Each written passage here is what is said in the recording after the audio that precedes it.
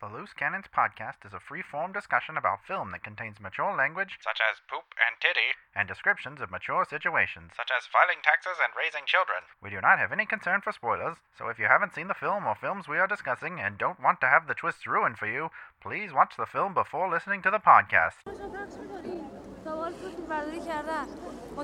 برای ما چه فرقی می‌کنه؟ شما یه فیلم رو می‌گیرین ولی پخش نمی‌کنین. منظور تلویزیونه؟ بله. خب حق با شماست. ولی حالا چون نشون نمیدن ما هم نگیریم؟ خب پخش نمی‌کنی از برای ما. یه دو فیلم هم که دادی اونم شبکه دو پخش کرد. برای ما نگرفت. برای ما فرقی نمی‌کنه. بچه‌ها بالاخره شما چی میگین؟ ما فیلم بگیریم یا نگیریم؟ بگیریم. ولی پخش کنیم. ولی پخش کنیم.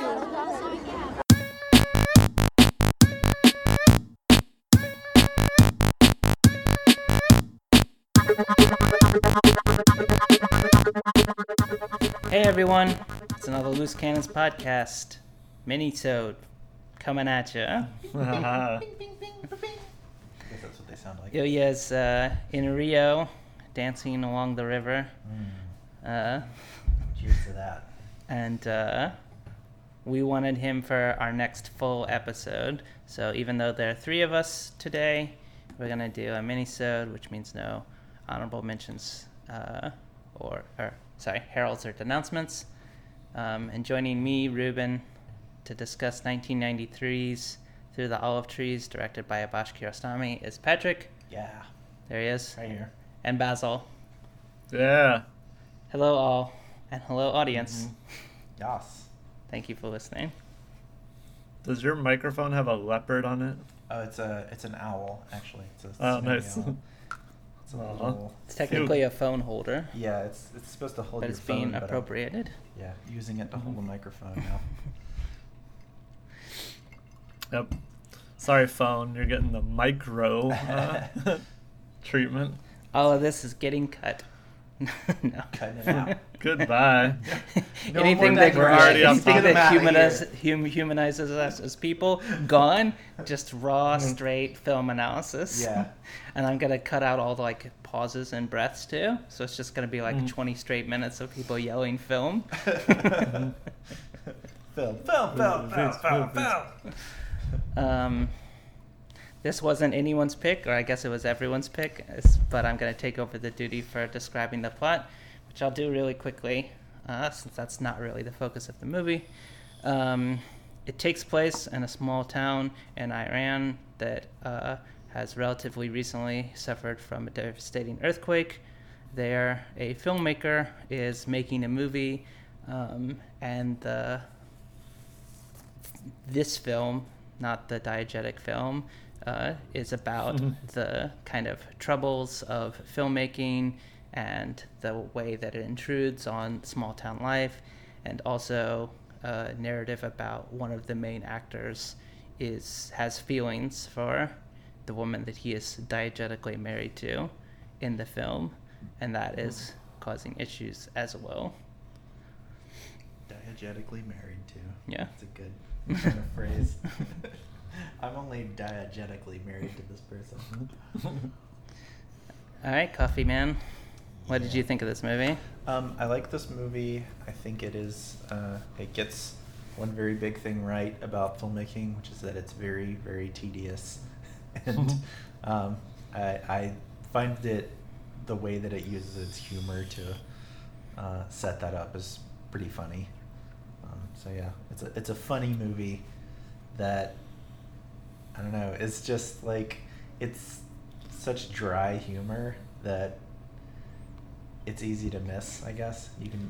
I'm sure people find this kind of thing boring, but I liked watching it, and I liked the way that a lot of the shots were set up in it, and that you got to look at them for a very long time, most of the time. Yeah. Classic Kiarostami.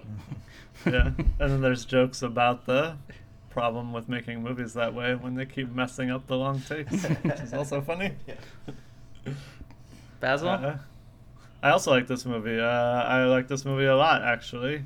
I think I was pretty on board for it in a kind of light way, where I was like, this is a fun, strange movie for most of it. And then for the last, 10 minutes or whatever, I was like, oh no, now I'm just upset. Also, classic Kurosawa. So yeah, I was pretty on board. Same. I don't think he's made a movie that I dislike, and I think along with his other movie that I've seen about filmmakers, The Wind Will Carry Us, it's probably my favorite. Either Nice. this one or that one.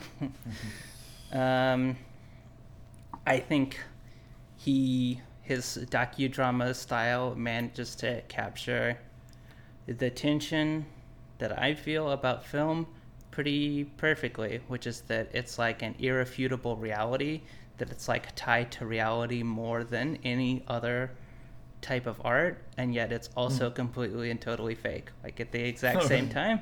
That it's a complete what I just said, I don't need to reiterate it. And other directors toy with that idea, and I don't think any of them accomplish it quite as well as this guy does. He's the master. Yeah, I think like the movie kind of hits the ground running when he's just talking to all those like young girls and he's trying to pick which one to be in the movie, and like what a ridiculous process just casting even is. It's like, here's a bunch of people who are all non-professionals, and basically, they're all just teenage girls. They basically look like the same, and he makes a joke about it because they're all wearing like black whatever, so it's like the only thing distinguishing them really is the little bit of their face that they can see, and to be like which person do I put in the movie based on this amount of information? Extremely small amount. Yeah. No, And the idea that you could like really nail it, you're like, got it. I'm an artist. I got a vision. This person gonna make the movie great. I also think that it's funny that in the scenes, like, I'm assuming not throughout the whole movie, but in the scenes that we see them shoot in this movie, like, the actress is not even on screen at all. It's just her like talking off screen to the guy who's walking on the stairs for the one scene that we see them shoot in the movie. And I thought that was a pretty funny joke too, where it's like, you go through this process of picking someone because of the way they look, but then like you don't even see them on screen in the movie, and it's like, what are you even picking this person for?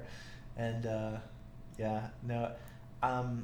I kind of wanted to talk about the scene, I guess, that I found the funniest was when the woman who's, I guess, I don't know what her job is specifically. She seems to be kind of... She's like the production coordinator. Yeah, something like that. She's also doing the slate for them, and which is like a second camera assistant position, and she's kind they of have a pretty small crew, I guess. Yeah, their crew is like 12 people.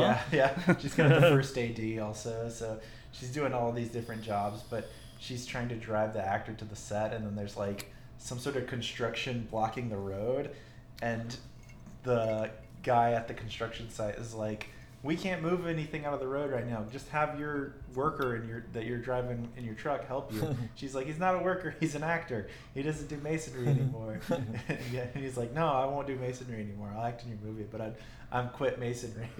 So it's like he is like kind of splitting hairs over like what his job is now, so he won't get out of the car and move whatever's in the road out of the way. And I think that's very funny because a lot of the times, like, on like professional movie sets, you will end up sort of like splitting hairs over whose job it is to do something, because by rules you're not allowed to like touch another department's equipment because if you break it, then you're liable for breaking their equipment, and like it's this whole headache of like having to go through different departments and figure out like who's at fault for breaking this equipment and who has to pay for it, and like it just like fucks with production's workflow. So I thought that was a very funny way of showing us without actually having to go through that whole rigmarole. But it's like he's splitting the hairs over like, I quit this job because I didn't want to do it anymore, so I'm not going to do it. It's like, you could just move the thing out of the road, whatever. I think it is. on a character standpoint, it's also getting into his class obsession a little bit, which I guess can lead into the first thing that I wanted to talk about, which overarching is men's ability to rationalize any philosophy if it centers around getting their dick wet. Which is that like this guy has like a thing that he says that I agree with, essentially, where he's like, literate people should marry illiterate people. People with land should marry people without land. Rich people should marry poor people. We should have, like, essentially a classless society. We should have people crossing their ranks to, create more equality. But we know that's not why he's arguing for it. He's not arguing for it because it's just. He's arguing for it because it feels like he's on the receiving end of the bad. And it reminds me so much of, like, this thing that, like, as leftism becomes a little more popular in the States, of, like, guys trolling the DSA for new dates. They're like, this is a nice place to pick up women. And, like, how many of them have already been kicked out for, their shitty behavior towards their comrades, supposed comrades. And, I just think it's movies from 1993. Kiarostami's already on that point, and, like, he lands it again. Like, to me, it's just so amazing when someone is able to be like, here's a critique of this person that, like, points out, like, how flawed they are, but I still don't hate Hussein. Like, I never feel like I'm not like, push him off that roof. Whatever her name is, Tahareh. Her name is harder for me to pronounce than Hussein's. It's like Tehran, but with, like, more letters in it. Yeah.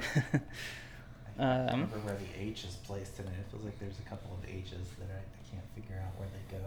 And part of that ties back to kind of, like, what we started the podcast talking about, like, casting, and the actor who plays Hussein has, like, these deeply empathetic, sad eyes that it's, like, sort of hard to hate him, even as he's being, like, really annoying. The I guess final or second to last scene, the last sequence where he's, like, following her through the woods, and he's, like, getting more and more out of breath, and he's like, why won't you answer me? And it's like, dude, her not answering you is an answer. It's time to let go and move on. Doesn't understand ghosting yet. And he's it's funny just how much he, like, runs through the whole list of, like, cliches that are now the Twitter thing of being like, him being like, oh, like, if you won't answer me, blah blah blah, why don't you just do this? Turn the page. You want to, and then she's very consciously not turning the page. There's even one part later when it's during the actual filming, like, not when they're just talking, where she starts to turn the page and then puts it back down so that it doesn't even happen during filming. She's like, oh, I can't ever turn this book again. And then like, him being like, oh, like, well, if I could be with any woman. Lots of women would marry me, but, like, I want to be with you. Why won't you see how much I'm sacrificing by not being with these other women just to be with you? And classic good compliment.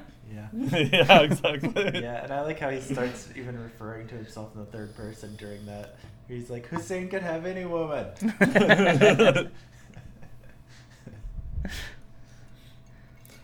But yeah, I thought, sort of getting back to something that Patrick mentioned, I thought it was very funny that,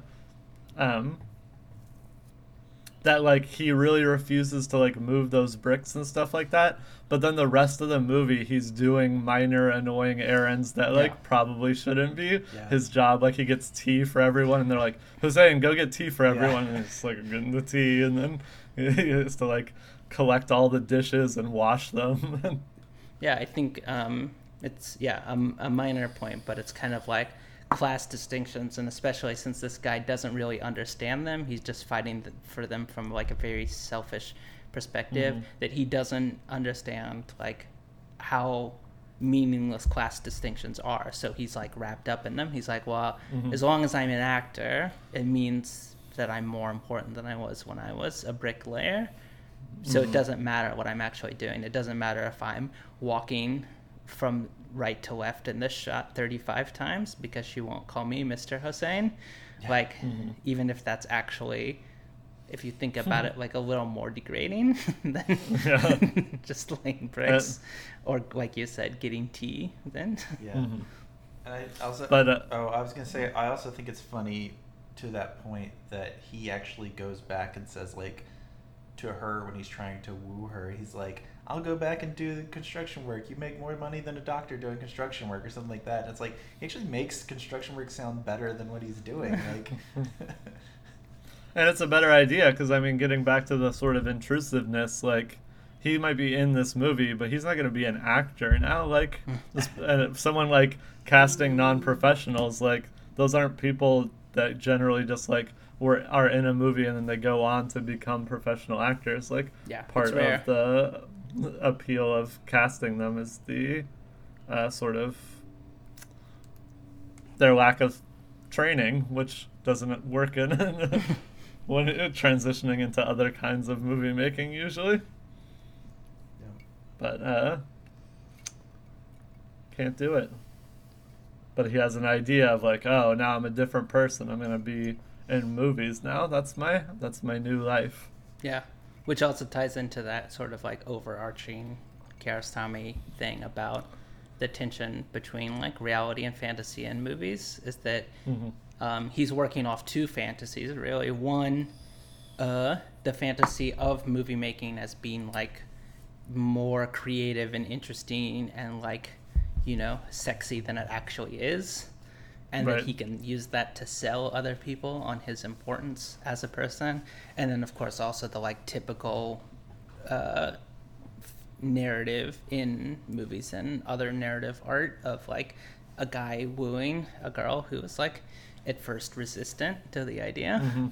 But then he wears her down. Did you guys notice that Abash Kiarostami's in this movie for a second? That was very funny. So is Jafar Panahi, apparently. Yeah. I didn't see Panahi, or but he says his name. Like he says his name to someone off screen. Yeah, I couldn't figure out which person he was. Probably much younger in this one too, so it's probably harder to tell. But I think I would still recognize him. Maybe. But I mean, I didn't stare like an hour and 37 minutes straight at the screen. I might have looked down and blinked and missed it. Because Kiarostami is like a blink and miss it. He's only in it for like a second when Hussein actually wanders into a different film shoot happening in the same location. That's always it's very funny to me that I was like, oh, is this like when the whole thing started, when he got cast in the film? It's like, oh no, this is just a completely different movie that he's wandered into. And I was like, wow, it's kind of wild. So yeah, I did also want to talk about like when we talked about the very beginning scene. There's another part where the girls are like mad at the director, like when he's talking about like, oh, should we make this movie? Should we not make it? And some of them are like, yeah, make it, but like, let us see it this time. Yeah. I like this idea. They're upset because his last film wasn't broadcast in their town, and they're like, we don't want to be in your film if we can't watch it.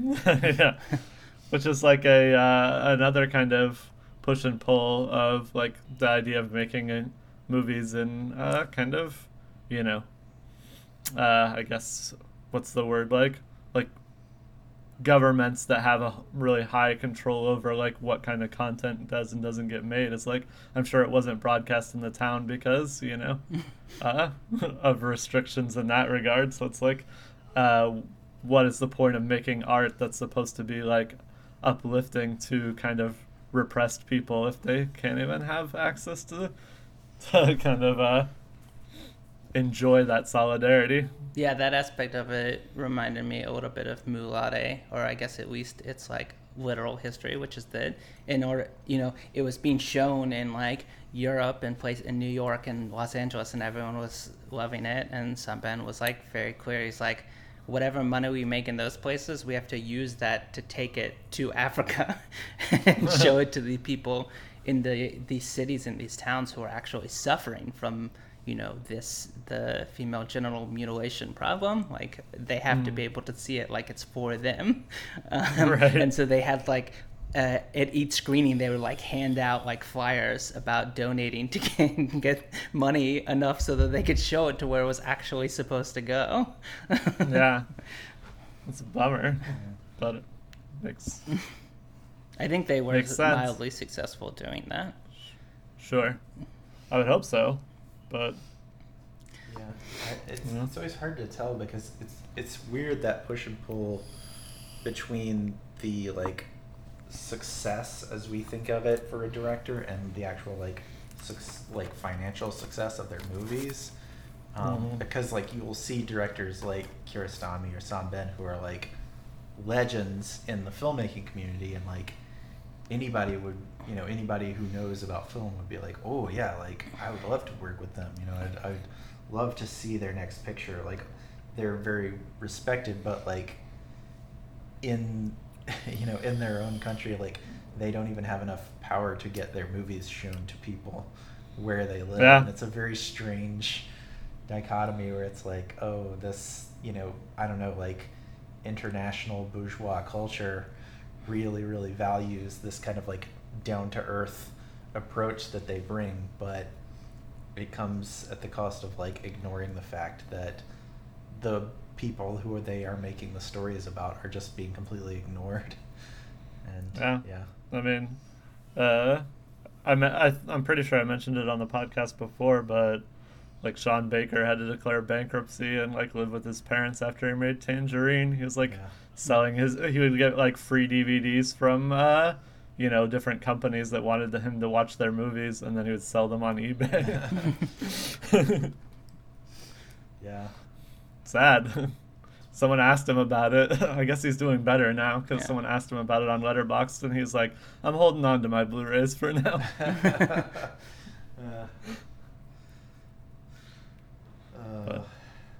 That's how it goes. Even in America, we can't get this right. I did, one thing I did find weird about this movie, I guess just because I'm a sound person and I noticed that like they do very clearly have a sound person on this movie, but I don't understand where he's placing his mics at all. I guess he's done like placed mics on the set or something like that. That's the only thing I can figure out, because the actors don't seem to be wearing mics, and there doesn't seem to be like an actual boom microphone anywhere nearby. So I was like, he must have like placed like either wireless mics or something like on the set itself, because a couple of times when he's doing the thing on the stairway where he keeps turning his head back and like down and stuff like that, the like sound of his voice will change a little bit, kind of like he's going past the mic and back and forth. I like how you're indicating this for our audience by also turning away from these mics. No, they'll be able to hear it because you keep turning away from the mic in order to say this. Perfect. And then I talk back at the mic like that. Yeah. So. Like that classic singing in the rain. Yep. Mm-hmm. I was thinking of that too. It's very important. Especially those early mics, like singing in the rain. Like, yeah, that's very funny stuff. But no, I just picked up on that, and I was kind of like curious as to what kind of equipment they would have had at that point in Iranian filmmaking, because I know a lot of times, like, before a certain time period, like before a certain type of technology was available, you just had to shoot without sync sound and just do it all in post. I know that's the way a lot of Italian films used to do, like Italian horror films used to just shoot and then just everything was done in post. And so... Like, sync sound is actually... I mean, I think part of it was just tradition because they could have done it differently, but I think it's like not until the 80s that sync sound was pretty common in Italian movies. Yeah. Which is kind of cool for Italian horror movies. It makes it a little more spooky, a little ghosty. Yep. But that's one thing that I'm not super clear on, is like the timeline of when certain technology was available. I don't know when the switch over from recording on like magnetic tape to recording on digital happened in filmmaking, especially in like international filmmaking. So I couldn't say for sure, like probably what kind of equipment he was using at that point. I'm assuming it was still using tape, but it's maybe too much of an assumption. I genuinely don't know. I have no contributions to discussions of technology involved in filmmaking. Well, yeah, I couldn't speculate either, because I mean, even within, like the U.S. or whatever, people switched over at differing rates based on what they're used to, like, Spielberg, I think, finally shoots on digital, but he was one of the last big directors to go back on that. And actually, I remember, I'm sure he doesn't now, but like even way after other people had given it up, he was still editing like film Like on hand film. editing, Yeah, like with his editor, and he's like, I like it better. And I was like, man, that sounds like a huge pain in the ass. Digital editing is still very tedious, but it's like 100 times less. Yeah, I mean, I guess like if you wanted to point to like I don't know, like the watershed moment in American filmmaking where the switch from digital to film happened, I think there were like the Marvel movies, I guess, is where the switch actually happened. Like the first 2 Marvel movies were shot on film, and then after that they were all digital. So I think it's like The Star Wars prequels. Well, that's when Lucas made it a thing, but it wasn't standard. It wasn't for a standard, while. but that's the watershed moment. He invested $500 million in being able to shoot it all on digital, and it probably would have taken a decade or more longer for us to switch to digital if he hadn't done that. Well, I guess so.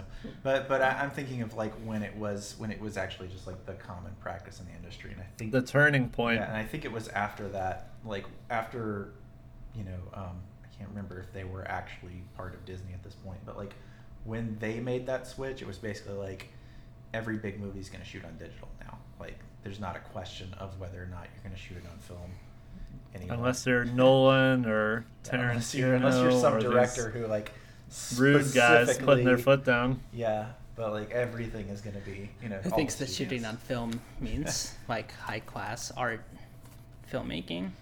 So they stick with it regardless of. Nolan insists that it's cheaper. I don't know how he gets away with that. I guess because he doesn't shoot very much coverage. Yeah, I mean, it depends on how you shoot your movie, I guess. You just do one take of everything, then maybe, yeah.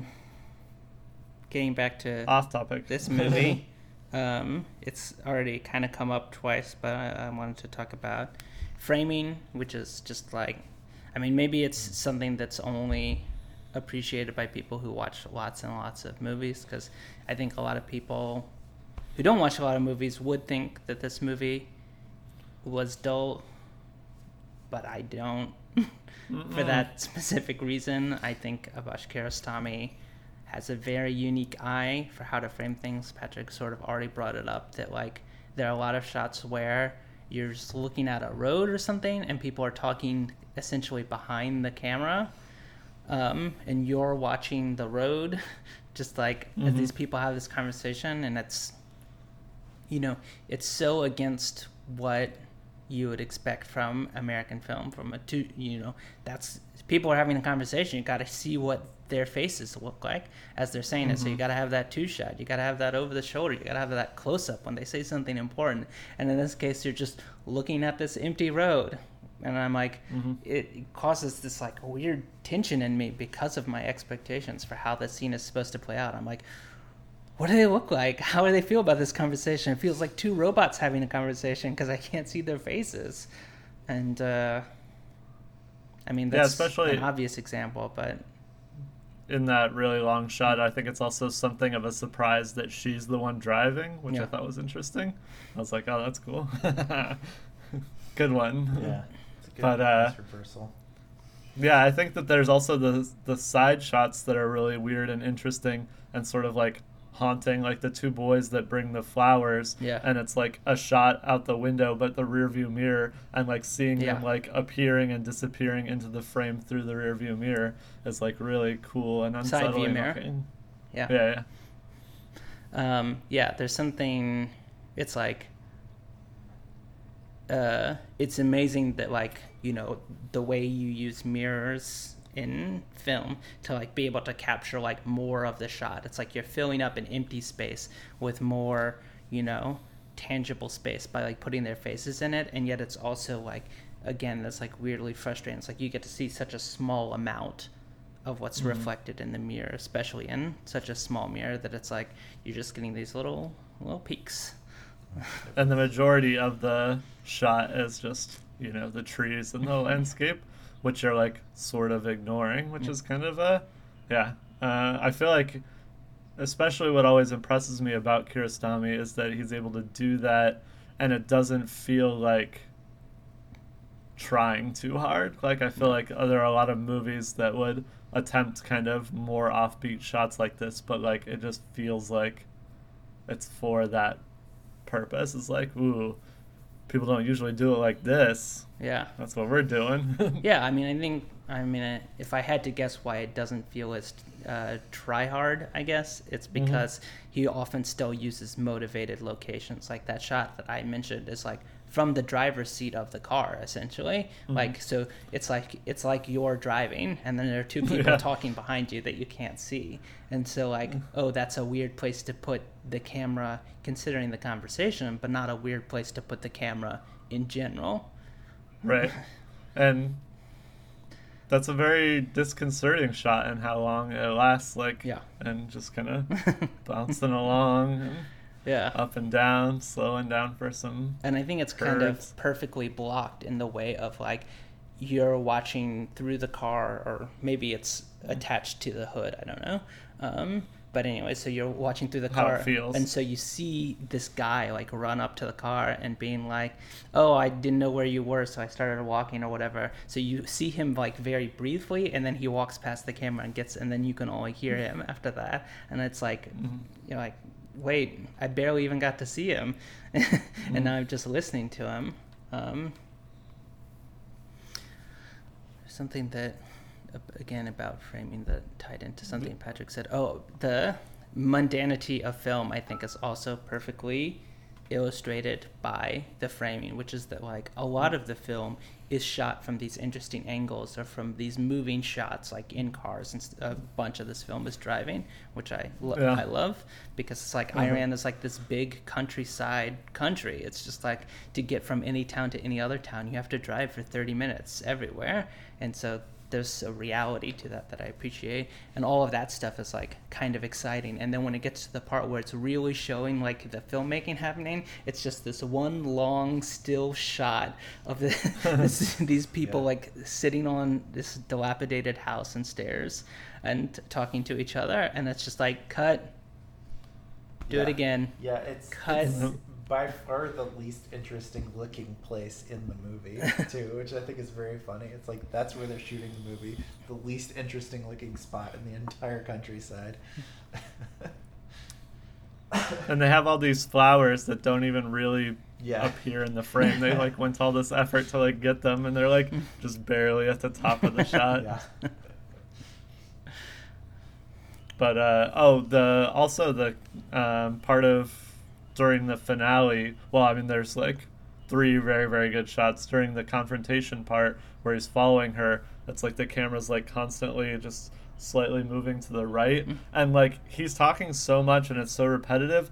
I couldn't tell for sure, but it looked like sometimes when it cut to him, he was like walking through the same backdrop again and again.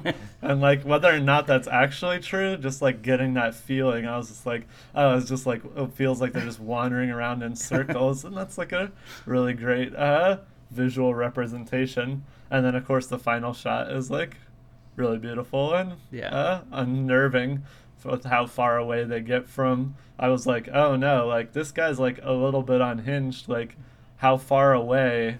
Now I'm actually like concerned for this person that he's following, because I can't tell like how close he is to her, like what's going on. I felt the same way, and I think that's so great, because it's not like you could do anything if he's exactly. doing, but like the distance that it creates between you and the character, like, you know, it's that traditional sort of like John Carpenter horror style, where it's like actually shooting something far away, like losing the detail gives you like a level of tension that like being up close and seeing everything doesn't, that you're like, I wish that it was something that I could do here. Like if you're up close, you could feel it. And I also love just it not really have to do with the framing, but the ambiguity of the ending, that like they meet for like a second and then he starts running back towards the camera, and you think that he's going to get to the camera and like say something or interact and be like, she said she would marry me, or whatever you want to implant on the film, but then it just cuts and then this music starts playing, like this upbeat music, and you're like, wait, so what happened? Yeah. Why is he running away from her? Did she attack him? Did she say she would marry him? Did he attack her? Like, There's even small details because like he was carrying those things and then he set them down at some point. It could be that he's like, oh, I gotta go get those things, but I'll be back. Like, who knows? It's a great ambiguous ending, in my opinion. Yeah, and I also like that they just briefly input the director as like following them, so you even get this more motivated thing where it's like, oh, I'm the director, I'm like following, and like kind of how creepily he's sort of like smiling at like what's happening. Yeah, because he's also like throughout the movie sort of encouraging Hussein to like keep following up on this, even though he like chastises him sometimes. Like, you know, he sees her walking away and then it's like, oh, you don't have to wait for this truck, you could walk too. Yeah. Kind of fully knowing that he's probably gonna keep following her, and so like then implanting himself as like, oh, this is still like, you know, this guy's like making a movie happen. The woman who's like off. a little more aware of the, I guess, the risks of what's going on, is like, hey, you can't, like, you have to choose whichever one you want more and recast the other role. And he's like, maybe we have to do that. Yeah.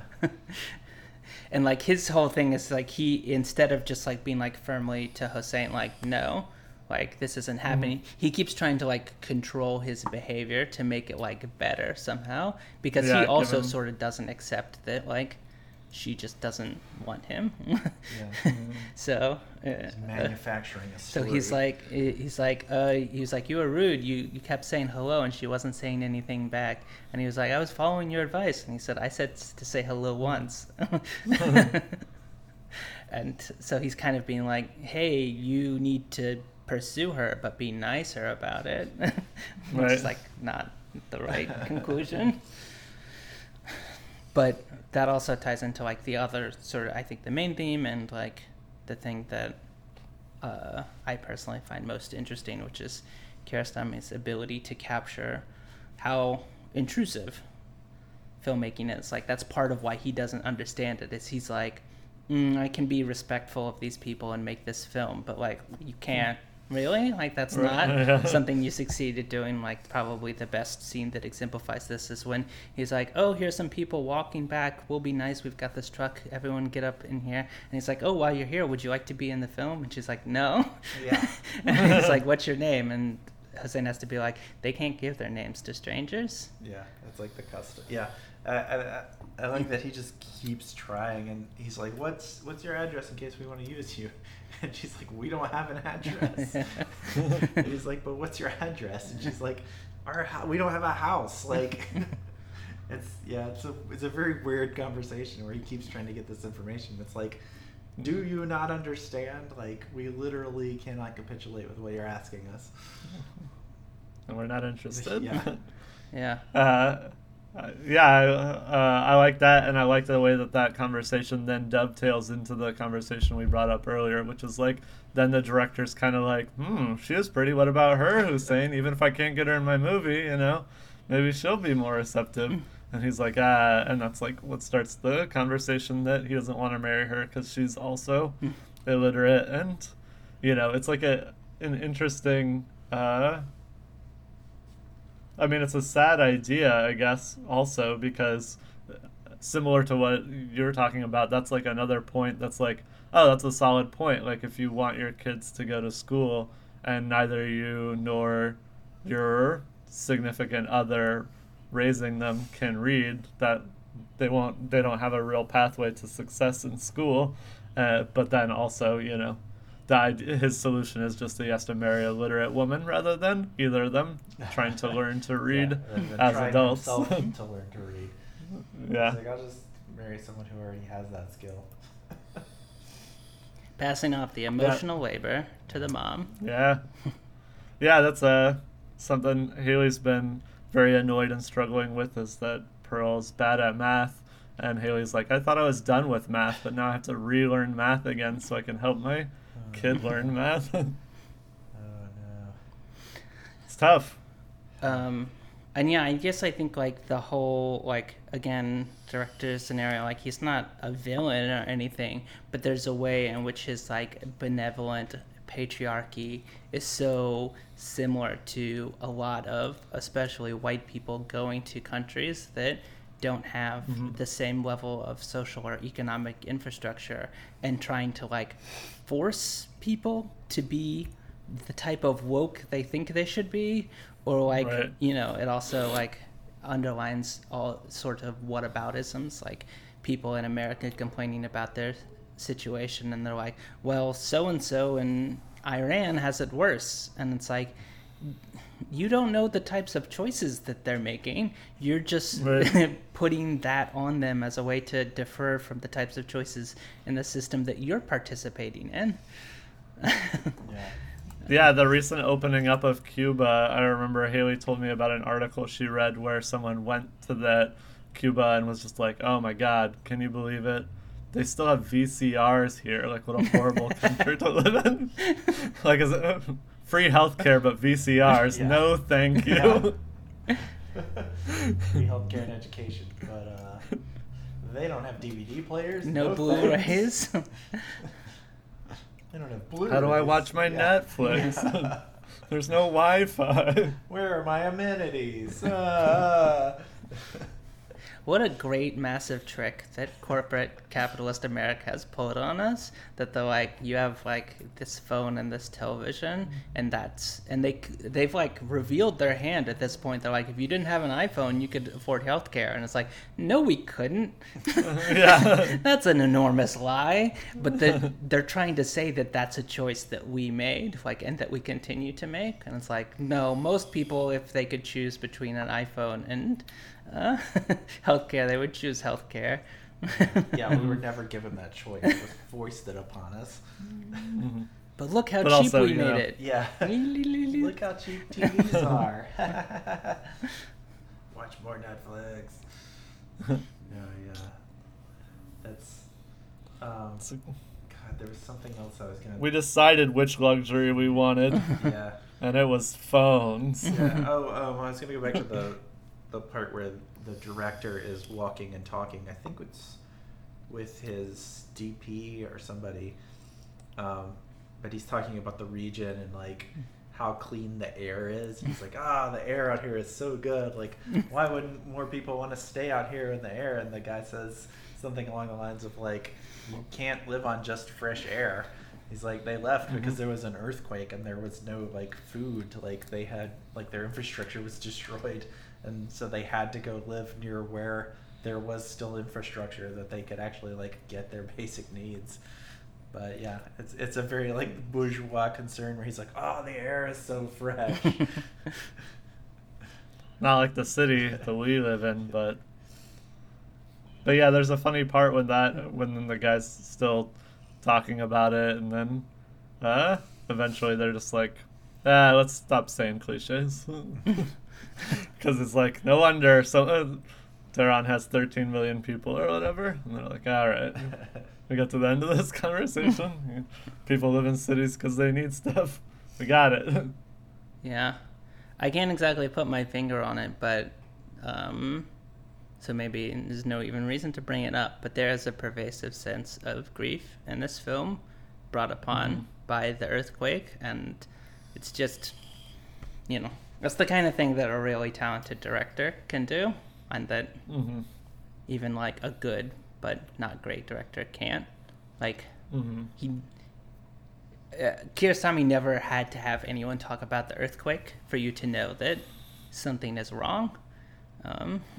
So when they do, it's sort of like just that feeling of being like, oh, those are the words that I was looking for.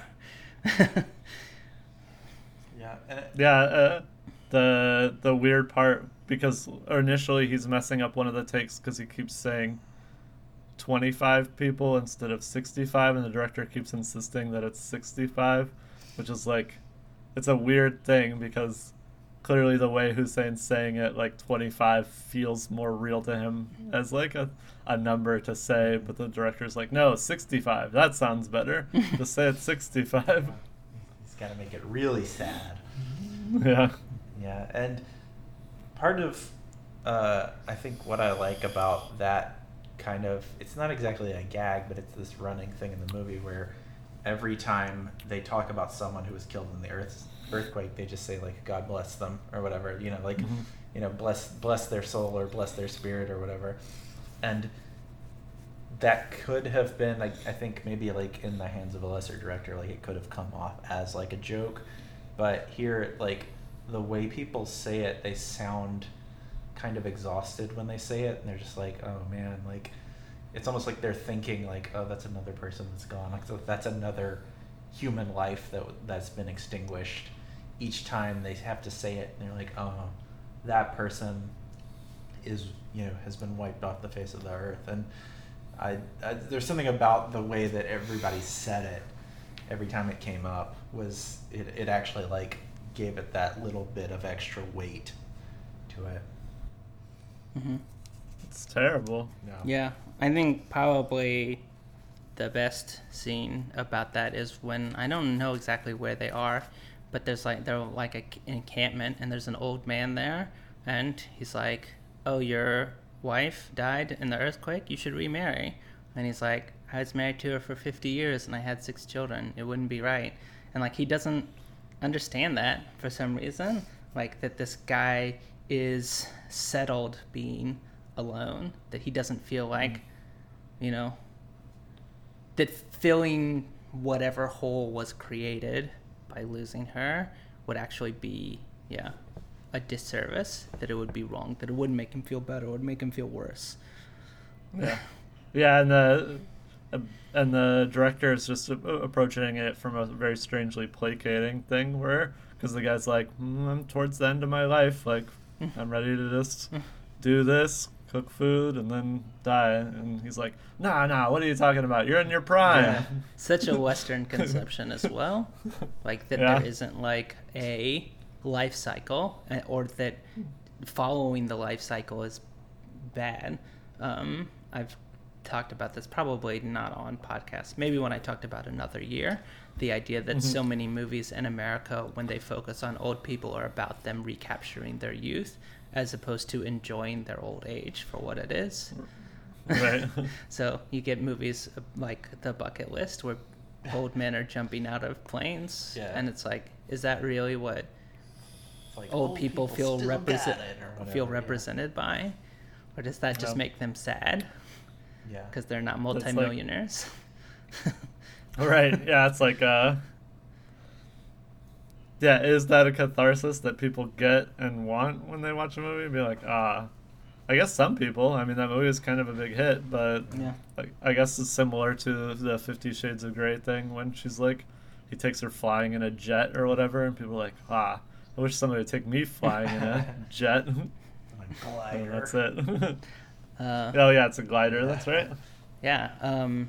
My grandmother died pretty recently, and pretty much, her last couple years were her just reinforcing her routine even more, growing food in her garden, trying to swim as much as she can, teaching kids, because she was teaching a lot of English as second language children, and she didn't feel the need to do anything different. She had come into a routine over 80 to 90 years of figuring out what she liked in life.